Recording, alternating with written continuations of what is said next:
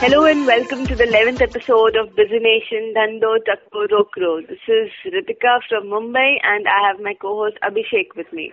Hello everyone. It's been a long time. You've come back from Jaipur and it's been almost a month now. And I had gone for a vacation and then something or the other kept happening and we kept postponing it, and so today finally is the D-Day when we have settled on recording. That's right, and the best news that you could have started off with, because your great fan Mukesh Ambani is in the news again this time. Please. No, he is not my fan. I am his fan. Oh, did I say? Oh, sorry. Okay. Okay. Go on. Okay, it's 6:30 in the morning, so it happens sometimes. The big news is that Mukesh Ambani has become the richest man in the world. Yo. Yeah, with a net worth of $63.2 billion. And he's beaten Carlos Slim of Mexico and Microsoft's Bill Gates, of course, by a big margin, by a good $1 billion. Yeah, and all this is thanks to our great Sensex, which has been acting like a yo-yo for the past 1 month, but has finally made an Indian the richest man in the world. Payback time for India. Oh yes, I mean, not as long ago as 1990, we had 1 billion in our reserves. India could survive only for a week's time is what they had in 1991. Different story today. And I know there are many people, who say that, so what if he has become the richest man? India still has 20-30% of its population below poverty line, and farmers are committing suicide, and which is right, but then, it's such a great thing that an Indian becomes the richest man in the world. It's not as if we are going gaga over somebody like Sunita Williams or somebody who is not born in India but everything what they have done is outside. It is a man whose father was a humble Indian, and he had started his own business from nothing, and today in few years where they have reached. And his father would have had mixed feeling had he been alive. Oh no, had he been alive, they wouldn't have split at all. They would have become billionaires long back. Right. No, but it's their split actually that has given so much of impetus to the Reliance shares. That's right. And Sensex, like you said, it's on steroids. 20,000 is what it reached yesterday. It's like just last week we were talking about the great intraday fall of 1700, and it was because of participatory notes. Now, yesterday it was like nobody would have imagined that next week it will reach 20,000. This is one topic which I find very uncomfortable to cover because I have never understood Sensex, because it's totally out of my understanding. I missed the boat, as I'm very unhappy. I've missed all the highs of the Sensex. I'm not an investor, so damn. So, talking about last week, we had heard a lot about participatory notes, because of which the Sensex fell and people were jittery, and we were thinking that the investment of FIIs will decrease to a great extent, etc. Please explain this layman participatory notes. Thank you. These notes are basically instruments which are used by foreign investors, which are not registered with SEBI in India, but are still interested in taking exposure in Indian securities. So basically, if there is an NRI and he wants to invest in this very mercurial stock market of ours, he can do that. But then his identity is not revealed. Yes, his identity is not revealed, and this is one of the reasons why these are disliked so much in the market. Fell at that time. I've got a couple of doubts, or what do you say?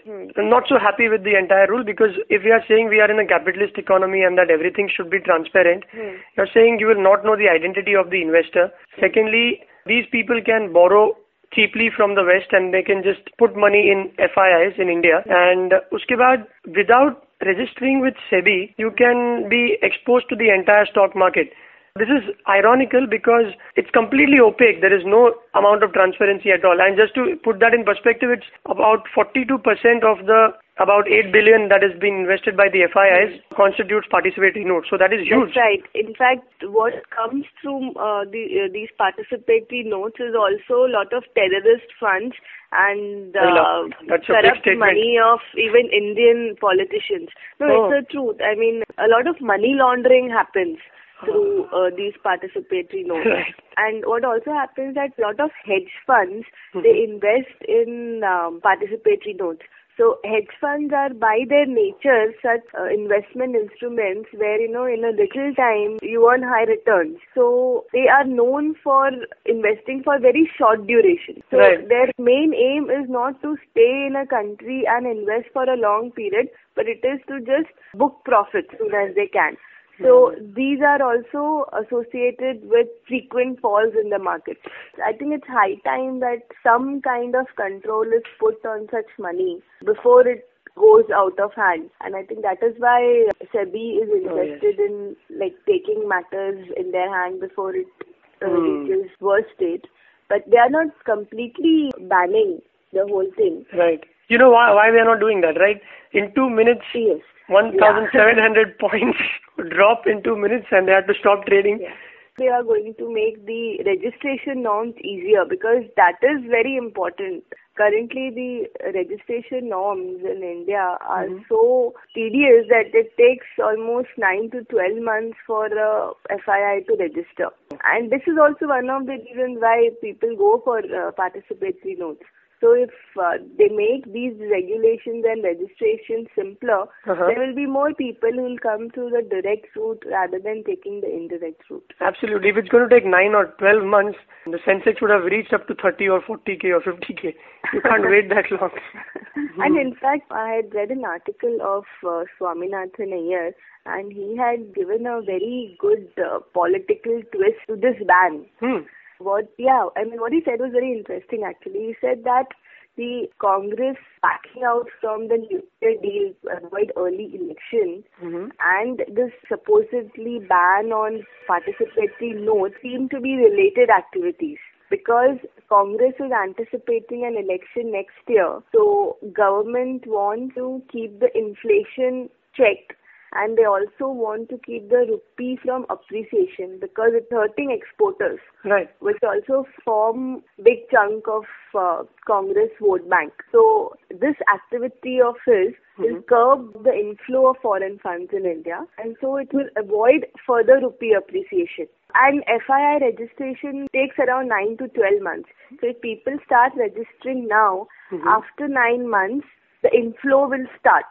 So by the time the Congress, will be ready for an election. Till then they will halt the rupee appreciation, and they'll also curb election till the time of election. Yeah, so then they get two things from this. One is when the economy really gets that kick after 12 months, they'll take the credit for it.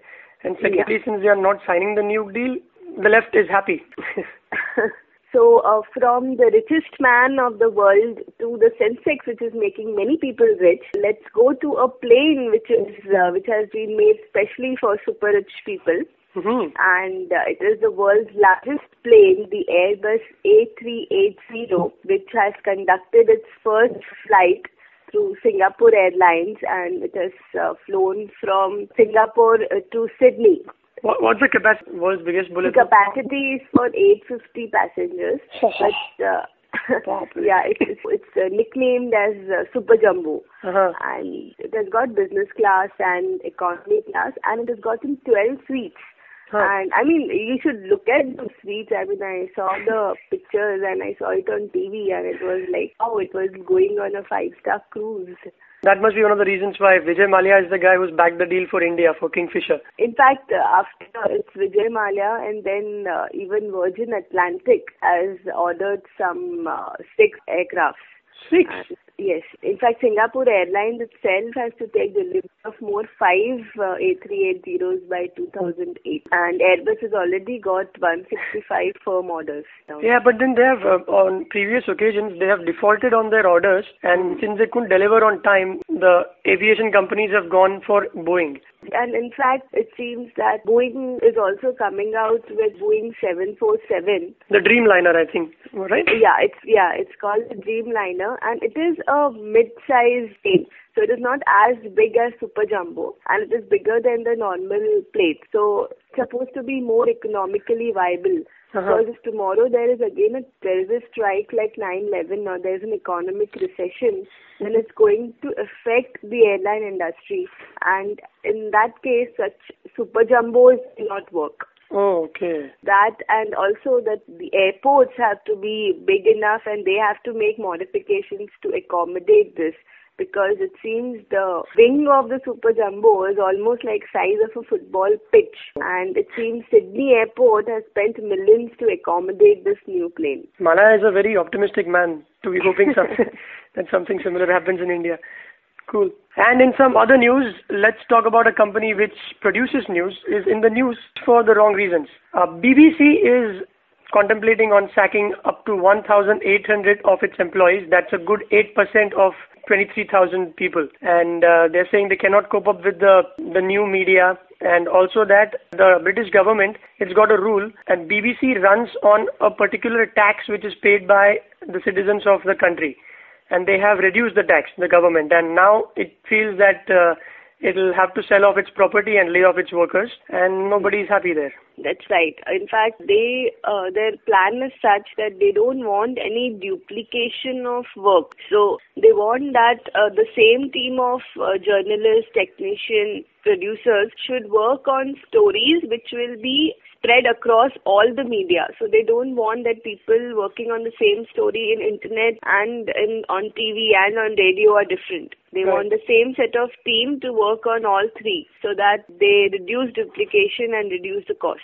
They're also planning to sell their huge television center in West London, and they're going to cover a £2 billion funding shortfall, so that's $4 billion almost. And if you try typing BBC layoff in Google or Google News, you get nothing. You normally get BBC ka website and General Motors laying off its workers and all other headlines. They don't want their news to be I don't know, that was surprising. popular. No, seriously, no kidding, because Google web crawler works in a way that it will catch the recent news, and no newspaper has reported much about this, I think.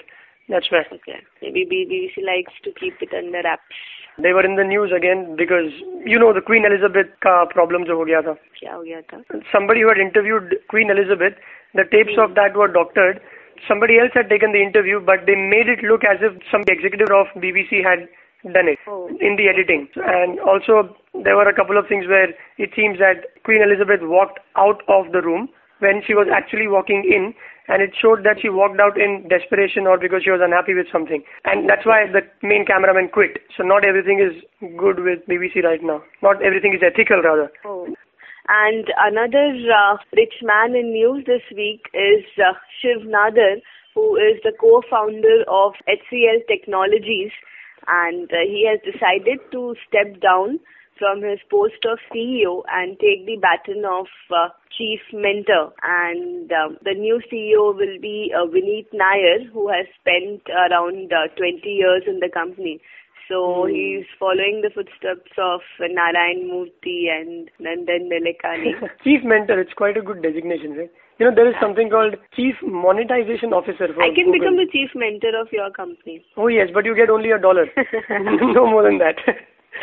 Yeah, but this guy, HCL story is awesome. I love this man, Shiv Nadar, the way he's come up. It's said that there are only 3 computer companies which were born in the 1970s and which are still existent today. Okay. One is IBM, the other is Apple, and the third is HCL. HCL. Yeah, and they started with a very modest capital of 20 lakh of rupees, which is modest, right? Even by today's standards. It's a big company now. Yeah. And they had borrowed 1/4 of it from the UP government. They had gone in for a joint venture. And he said the most difficult part was not about doing business, but about convincing the UP government that you should contribute that amount and that it's good for the state as well. And today it's got 36,000 employees. And back then they had a very peculiar hiring policy. Shiv Nadar was operating, and a couple of his friends were operating from a bedroom. That was their office. And they had got some IIM Calcutta recruits coming in, and they had to pay 5% more than what Citibank was offering. And they lured them by saying that you could be entrepreneurs tomorrow. And nobody actually went on to become entrepreneurs, but it helped HCL. Okay. And they started off like many entrepreneurs do, like they say, started off in a garage and all that. They worked with Delhi Cloth Mills in the calculator division. From there they got the idea of making personal computers because they used to tinker with electronics. Yeah, in fact there are, I think, 2 or 3 companies that have started in a garage. 2 or 3, 20 or 30. Apple being one and Google being one, right? Google, Microsoft, Apple, Hewlett Packard, all of these. Moving on from HCL to Microsoft. So finally, somebody has managed to buy a stake in Facebook. Microsoft has reportedly paid $240 million for a 1.6% stake in Facebook. And this deal values Facebook at almost $15 billion. Yes, now here's the deal. How can one... Yeah. It's a social networking site after all. I don't know. It's awesome. Yeah, and in fact, just last year, they refused a $1 billion takeover from Yahoo. Right. And also, they've always been refusing offers from Google. And, I mean, in 1 year now, they are valued at $15 billion. I think, you know what, Microsoft is a little confused with whatever is happening in that domain where Google is coming in and buying everything that Microsoft wanted to. They bought out Salesforce.com and then DoubleClick, which was an advertising agency. And so in this case, the strategy or whatever they have in mind is Microsoft is going to place ads or sell ads and do some kind of a revenue split with Facebook. Yes.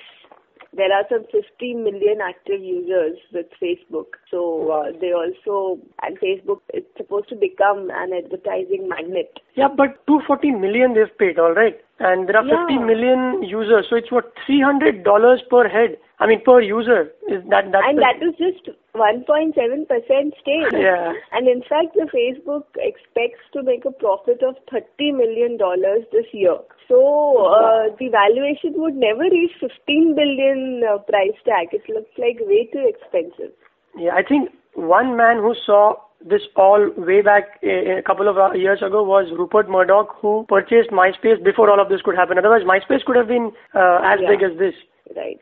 So good luck to Microsoft. You know, Microsoft is also called Mr. Softy on the Wall Street, and you know why? Right. Because the ticker symbol reads MSFE or MSFE or something. So it definitely is not. Is not, absolutely. All right, that's about it from this episode of Busy Nation's Dhando Takko Rokdo. Go log on to theindycast.com and leave your comments there. Bye-bye.